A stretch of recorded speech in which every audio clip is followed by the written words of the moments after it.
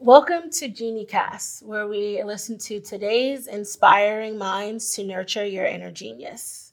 So, on today's episode, we have with us Tanya Lewis Lee, who is our May Genie curator for Genie Box, and is also a producer, entrepreneur, writer, mother, just a woman of many hats that we're going to get into.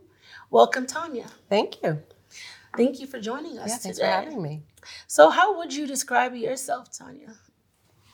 How would I describe myself? I guess I would just say that I am all those things that you just said. A creative woman. I'm a person who likes to create things, who's really looking to make the world a better place, just feel very mission driven in trying to do some good in this crazy, cruel world that we live in. Mm-hmm. What, as a child, let's back up. When did you know that creativity was going to be the avenue for you? It's a great question because I come from my father was in corporate America. My mom was a teacher. And so the idea of a creative career was not something that we were familiar with or thought was really a possibility. When I graduated from college, I actually really wanted to be a TV producer, but I really didn't know how to do it. And for many years, I blamed my parents because they were the ones that said, you need to go to law school or business school. And I said, oh, well, I'll go to law school. But what I realize now is that it wasn't their fault, because if I had known how to do it, or if I had had the fear, the guts, the courage, I would have figured out how to do it. Mm-hmm. But what I did was I did go to law school. And I did practice law for a couple of years. And then I married a really creative person who sort of gave me the freedom, and by sort of watching him, showed me how to do it. Mm. And so that's really when I realized that creativity could really work for me.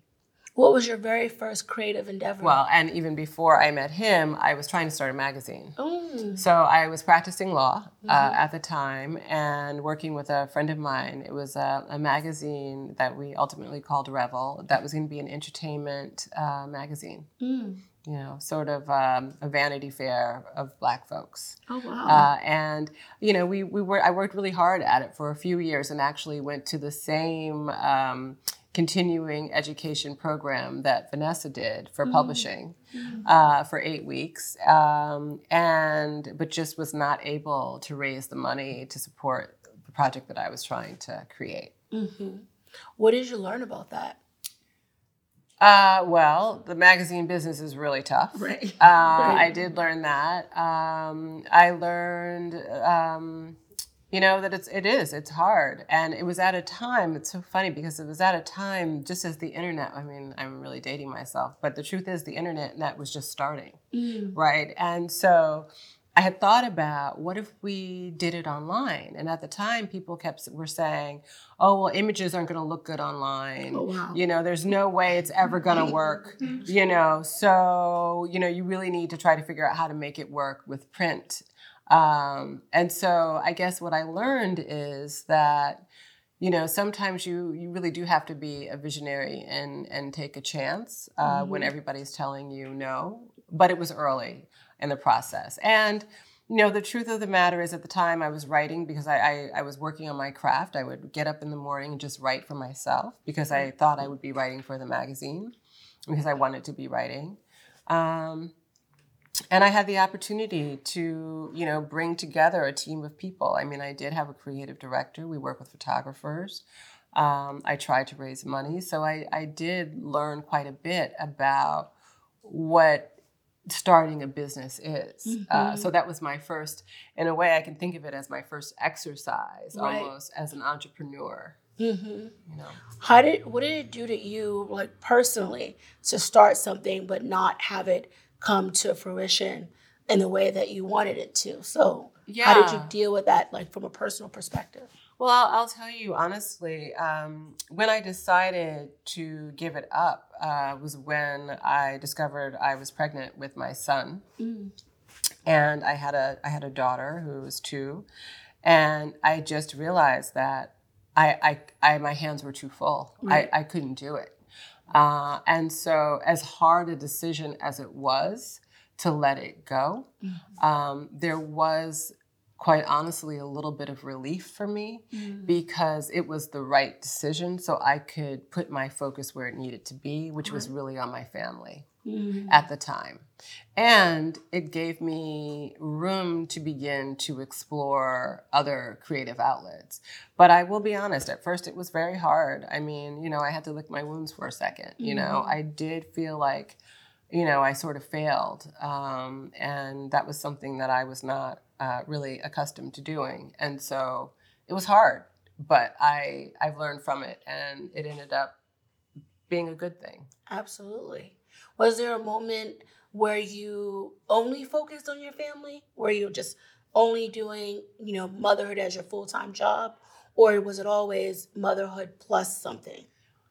Well, I would say that I did focus. I mean, motherhood was my primary focus, but like I said, I was writing. I was writing for myself. I wrote for years before I showed anybody anything I wrote.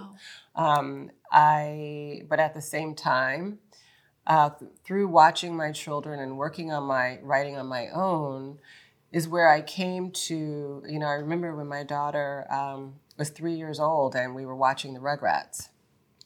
And she looked at the TV and she said, "Oh, they're gray." And I said, "Yeah." And she looked at herself. She's my complexion. And she said, "Oh, I'm gray." And it was a light bulb moment in that I was seeing the way she was seeing the world and interpreted and trying to find her place in it. And I was like, there is not enough content for children that look like her. There are not enough books. There's not enough TV. And I was like, somebody should, do something about it. And then that's where I really entered into that. So the children really brought me into the children's space, which is when I, first wrote Please Baby Please, and did start working with Nickelodeon and working with Disney TV animation. And then what did you learn from the point of view of watching your child to like now it's like you're professionalizing it, right? So you were looking at it from the point of view of a mother, noticing that her daughter was not like, she wasn't engaging with the content in the way that you would have liked, right? So like a mother's perspective. But then now you kind of transition and kind of put yourself into the business perspective of that. Was there anything that you learned from the business end around creating content? Well, at the time, I would say, again, it was really, a place of passion, and I was fortunate in that, I knew people in different places so that I could begin the process. But I didn't know anything about publishing children's books, right? So I had to learn what that meant. I learned that it's, the book should be 32 pages, like that there's a way it's done. I mean, I learned what it was like to work with an artist. On Please Baby Please, it took some time because we had one artist, an original artist, who was doing the drawings for the book, and we would have what I thought were very clear conversations. I thought we understood each other perfectly well. I knew his work, so I kind of thought we were speaking in the same language. But then he would do something and come back and deliver it. It was absolutely the opposite of what we talked about. So, ultimately we ended up finding another artist, which was Kadir Nelson. And we would speak and he would deliver the same thing. And I say that to say that what I learned in that is that, how to work with artists, how to talk with artists. And I love the other artist and we had a good relationship. We just communicated differently. And it was just so interesting to see how the work showed up. So really had an opportunity to learn how to work with artists. And, that it's, again, that to me, again, was also the writing process, working with editors. Just the whole process of putting together a book, You have like such a multidimensional experience, not only as an entrepreneur, but also in the creative fields, because you also work in the film space. So film for films like motion pictures, but also television, and then children. So it's like all these different creative enterprises.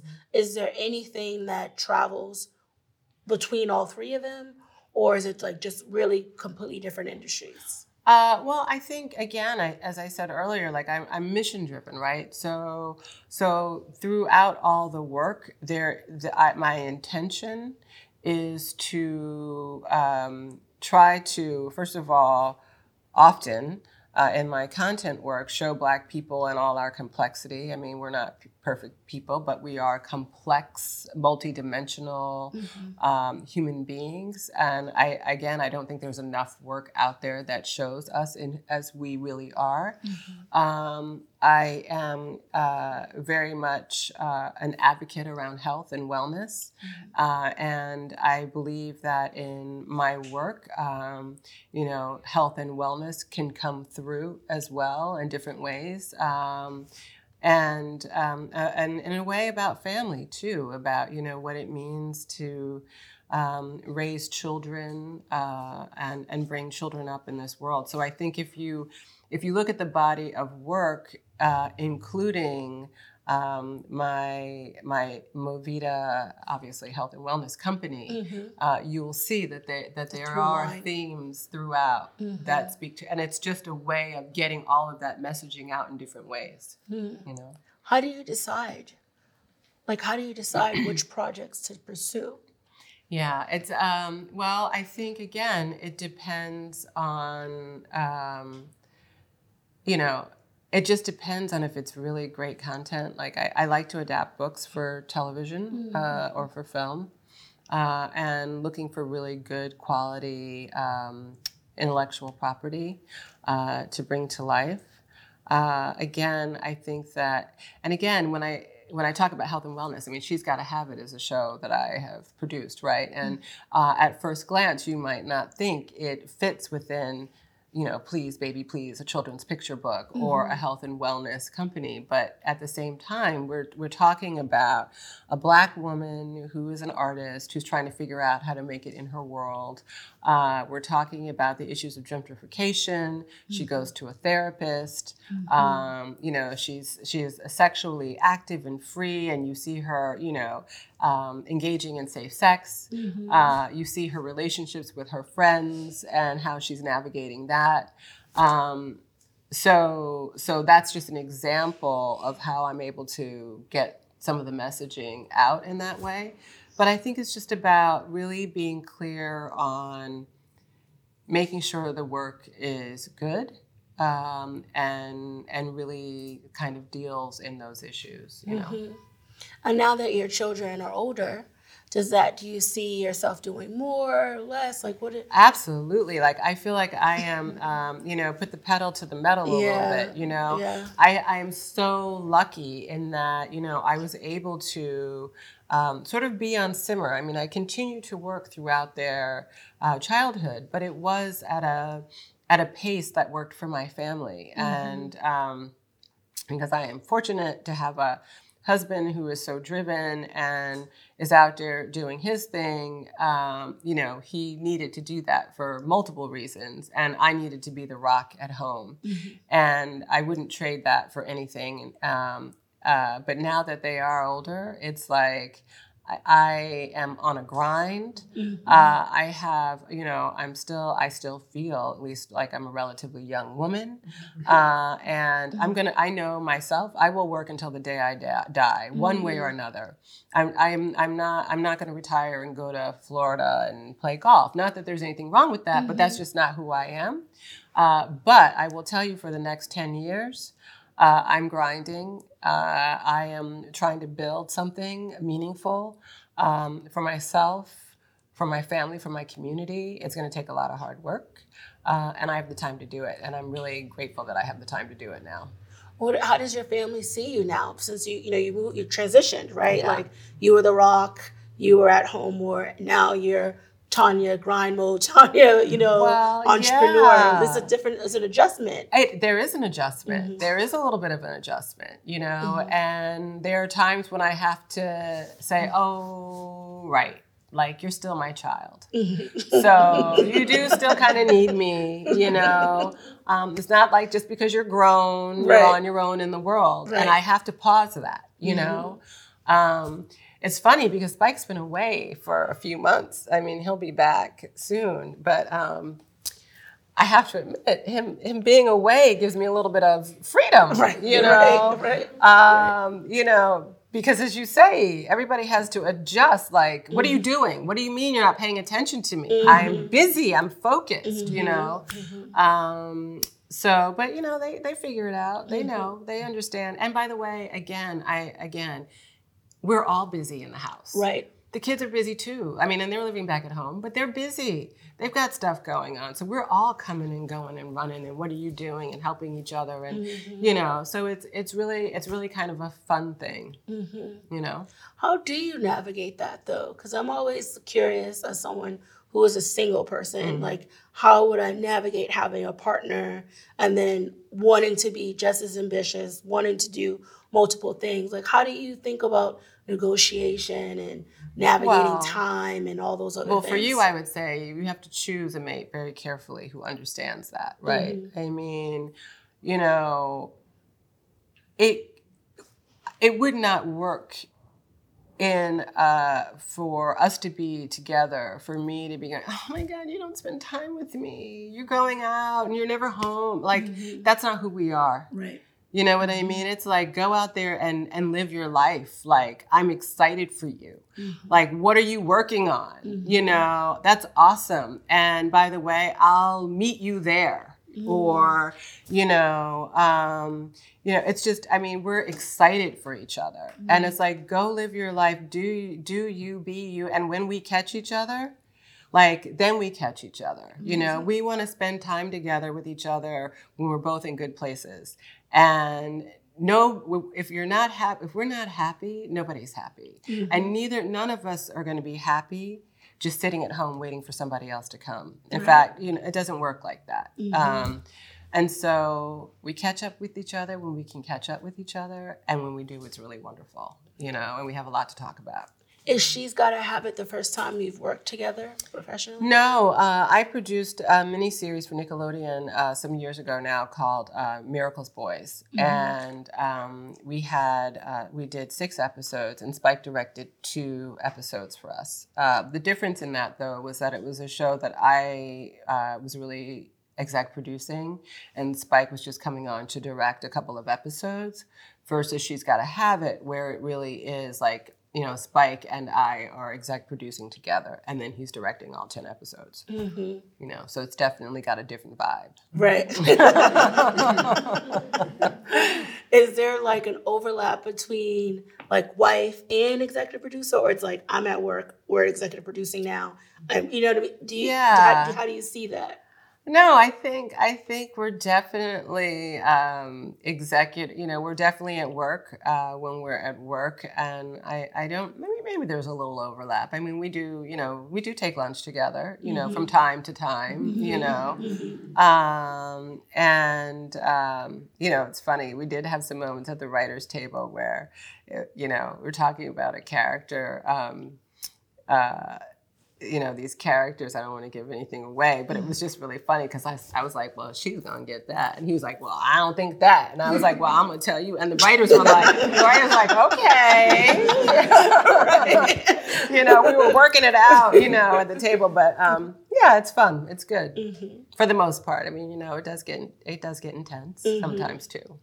And so Movida is, in terms of, it's not a content company. So everything else has been all content. Yeah. And now this is a product company. Yeah. It's a different, you said yet. Mm-hmm. Okay. Okay. Mm-hmm. So, well, let's go from the product perspective and then you'll add the content layer. But from the product perspective, as an entrepreneur and as a leader, like how did you have to like shift gears in terms of like what you're producing? Like you're producing something for consumers to buy, online or in a store versus watching. Sure.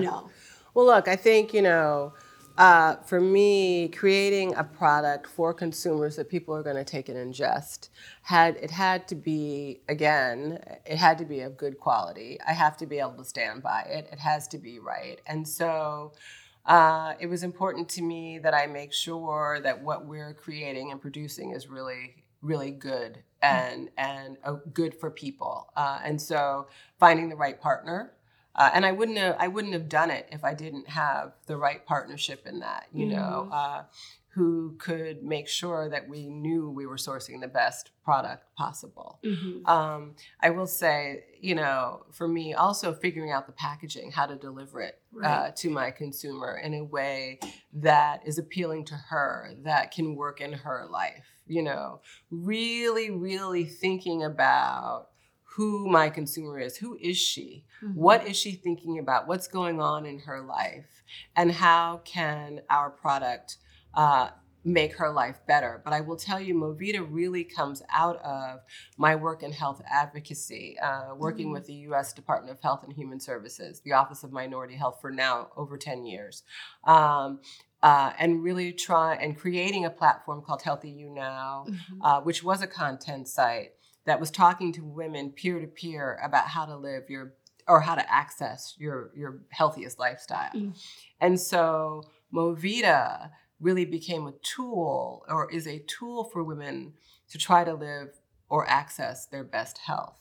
So for me, Movida really at its core is a way for me to continue the conversation with women about how to access your best health. Because I'll be the first person to tell you, no pill, no vitamin is going to do it for you. It is part of a lifestyle that, our product you can take on an empty stomach with a glass of water first thing in the morning. It's only one pill. A lot of vitamins are really 3-4 pills throughout the day. So if you take Movida with a glass of water first thing in the day, you've hydrated and you've made one good choice at the beginning of the day that will hopefully lead in a course of good choices for the rest of the day.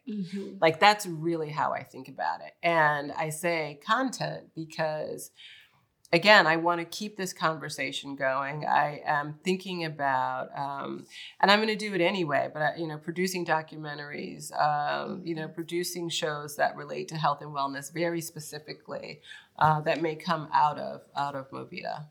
Where is beyond the obvious, right? People should be healthy, but is there something else around health and wellness that's like a real passion point for you? Yeah, I mean, as I said, working with the Office of Minority Health, I started that in 2007. It was an infant mortality awareness raising campaign here in the United States. Infant mortality is the death of a child after a live birth before its first birthday. It is the marker of the health of a nation. The United States has a very serious infant mortality problem. And when it comes to Black women, our children die at higher rates than the general population. There are things that can be done to change that. And also in my work, when you talk about infant's health, you're really talking about women's health. And Black women, statistically, we're not doing as well as we should be doing. And there are a host of reasons. And it's not all individual choice. There are a host of reasons for this, right? And so my passion comes from, at our core, at our base, we need to be healthier. I mean, when we look at the maternal mortality rate, right, of women dying in childbirth in the United States, it is insane. And Black women, again, are hit hardest. And so for me, it's about reminding us all that we really do matter. Our health really matters. It's really important. I love the Audre Lorde quote about, health is self-preservation and political warfare, because it is. And we are at war out here. And all of us as Black women, as part of our community, need to help and support each other to be the healthiest that we can be, so we can live the lives that we need to live, so that our children and our future and our communities are as healthy as they can be. So that's why it matters to me. And is that what drew you to the political space too? Because I know you work with like Black Women's Lead, and like you're you're really in politics as well, which is another dimension that we haven't even really touched. It's so funny. I wouldn't say that I'm really into politics, but politics matter, right? I mean, politics do affect our health. They affect our education. They affect our economics. I mean, and so you have to be in it to help make a change. So I have sat down with Kirsten Gillibrand, with Kamala Harris. Do I think that either one of them will be president? I don't know, but they're both senators who have sponsored legislation around maternal mortality. And so I'm going to support them and get in their faces and tell them the issue matters to me and figure out how to help them continue to work on the legislation that can help us be healthier. How do you start your mornings? How do I start my mornings? I like to get up early. Although this is a relatively new thing, but I do like to get up early. I get disappointed when it's like 6 a.m. and I'm just getting up. I like to get up at like 5. I know 6 a.m. is late. Yeah. That's why it's 6 a.m. These days is feeling a little late. Okay. I have a Yorkie. So let's say I get up at 6. I get my cup of coffee. I feed Ginger. I let her out. And then I probably take a moment, read the paper for a second, go through my emails, answer some emails, meditate, go to the gym, and have my delicious smoothie. So from the moment you get up to the smoothie, how many hours is that before you feel like you're like really in your day? So if my day is really right, by 9:30, I have answered emails, I've gone to the gym, I've had a smoothie, I've had my shower, and I'm ready for the next phase of my day. Like I've had a good 3.5-4 hours by 9:30 of some solid work before people start really getting to work. And now I'm dealing with phone calls and emails that are on everybody else's schedule. Is that the moment that you're most protective of your time, or is there another part of the day that you feel like you're protective of your time? I would say, it's interesting, the idea of protective of my time.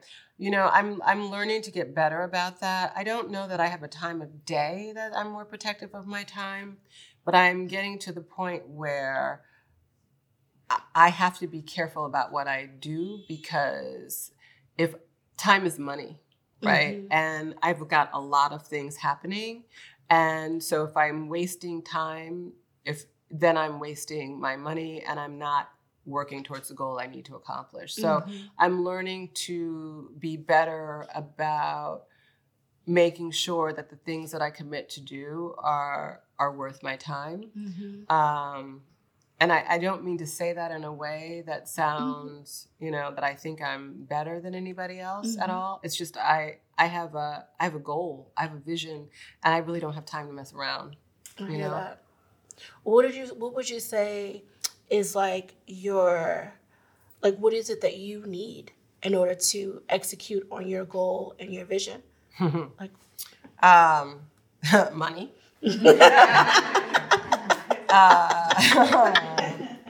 But and strategic partnerships. I mean, that's the truth. Money and strategic partnerships. I need smart people around me who know what they're doing, who are willing to come in. I mean, Movida, we've bootstrapped so far, friends and family, there are companies out there who have raised millions and millions and millions and millions of dollars. And we are just getting to that place where we are now getting ready to get serious about that kind of thing. But we've bootstrapped, right? So what that means is I need people who are willing to come in and, sacrifice their time, sacrifice their expertise, who are smart and ready to roll up their sleeves and get to work. I need people who are coming in because they understand the vision and they care about the issues the way I do, and are going to put their time and energy and effort into it in the same way that I am. I just need really good, smart people around me who actually are smarter than I am in a lot of ways about what they're doing. What do you see your role in your companies? Like, what do you think that like you bring best to your teams? I think I am the creative force. And what I mean by that is I am the one who's really thinking about how we're interfacing with our consumer. I think that I am a leader. I think I'm a leader who tries to inspire everyone to understand. I mean, it's important, our company culture, right? Where people don't feel like, well, this is mine, and I don't want her coming in on this. I mean, no, we're all working together. So reminding the team sometimes that we're all working for the same thing, and allowing people to come with ideas and be open and feel like they really have a stake in the company and what we're doing. Yeah, so I would say really being the creative leader and inspiring the team, while we're building. And what is so I'm going to back into your 2020 vision, but I'm curious, what's your like 2030 vision? Like, what do you want to see like 10 years out for your company in particular? What I would like to see is that Movida has really grown into a full-on wellness brand. So that we are expanded in terms of the supplements. We've talked about coming up with other herbal products. I would like to see us, as I said, doing content, maybe other products around health and wellness. And part of that for me is talking to my consumers. What are you looking for? What matters to you that I can bring to the market? And I would like to have built something that's going to last, that actually has some real support and a real engine behind it. Mm-hmm. And then what's your 2020 vision for Black women in particular? Well, look, I mean, it's, again, I go back to the health, and I think about, maternal mortality. I think about the statistics around our health. 2020 is next year. It's not going to be fixed by then. It's just not. But my hope is that the conversation continues in a way that's changing. I mean, specifically, and again, I'm right here right now, so forgive me, but specifically being focused on the high rate of cesareans right now. The cesarean rate from 2000 to 2019 has gone up in a crazy way. Doctors are telling women at 4 months, when they're perfectly healthy, it might be better to just do a C-section. You should really think about a C-section. That is insane. We should not be doing that. And so my hope is that for 2020, that we're all talking about the fact that if it's at all possible, you do not want to have a cesarean. It is not the answer. Women, I mean, the recovery is much worse, and the outcomes are bad. Women are dying from hemorrhaging from cesareans. That is what is happening. And so I hope that we are talking a lot about this issue. And I'm going to do my part to raise the awareness as well. And I'm going to keep talking about it. And I hope we all do too. And I also hope for us that we continue the conversation about empowering ourselves, because part of this issue for Black women in particular is that when a woman has had a cesarean and she tells her doctor, you know what, I'm not feeling right. And Serena said this happened to her. And the woman says to the doctor, well, I'm not feeling well. The doctor says, you just had a baby. You're not supposed to feel well. No, but I'm telling you, there's something not right. And they don't listen to us. They do not believe we know our bodies. They do not believe when we say we're not feeling well. And we, as a community, have to figure out how we have agency. And again, I'm not saying it's our fault. It's their fault because they don't listen. Right. But we're going to have to figure it out for ourselves because it matters and we're dying. And I think we can make a difference. I really believe that if we have the information and we start talking about it amongst ourselves and then with our doctors and then keep it going, we will make a difference. So that's all a long way to say that that's what I'm focused on for 2020 for us. Yes. Thank you for your passion and your intention and your commitment and your power. Yeah. You know, like I just see like all this power like bursting. Well, you know what? And I think, you know, it's getting older is a wonderful thing. Mm-hmm. You know, it really is. And I would not have, you don't know when you're younger what you don't know, right? And as you get older and you come into yourself and you recognize your power, we all have it. Yes. You know, but I think, you know, as you get older, you've exercised it a little bit more, so you realize, you know. Absolutely. Well, thank you, Tanya, for joining us. Shanna. You've been watching GenieCast. We are in Brooklyn at the home of, well, not at the home of, but we're in Brooklyn at Time Studio. It's a Black-owned hair salon here in Brooklyn, and got to thank them for having us and hosting us this evening. Thank you. Thank you.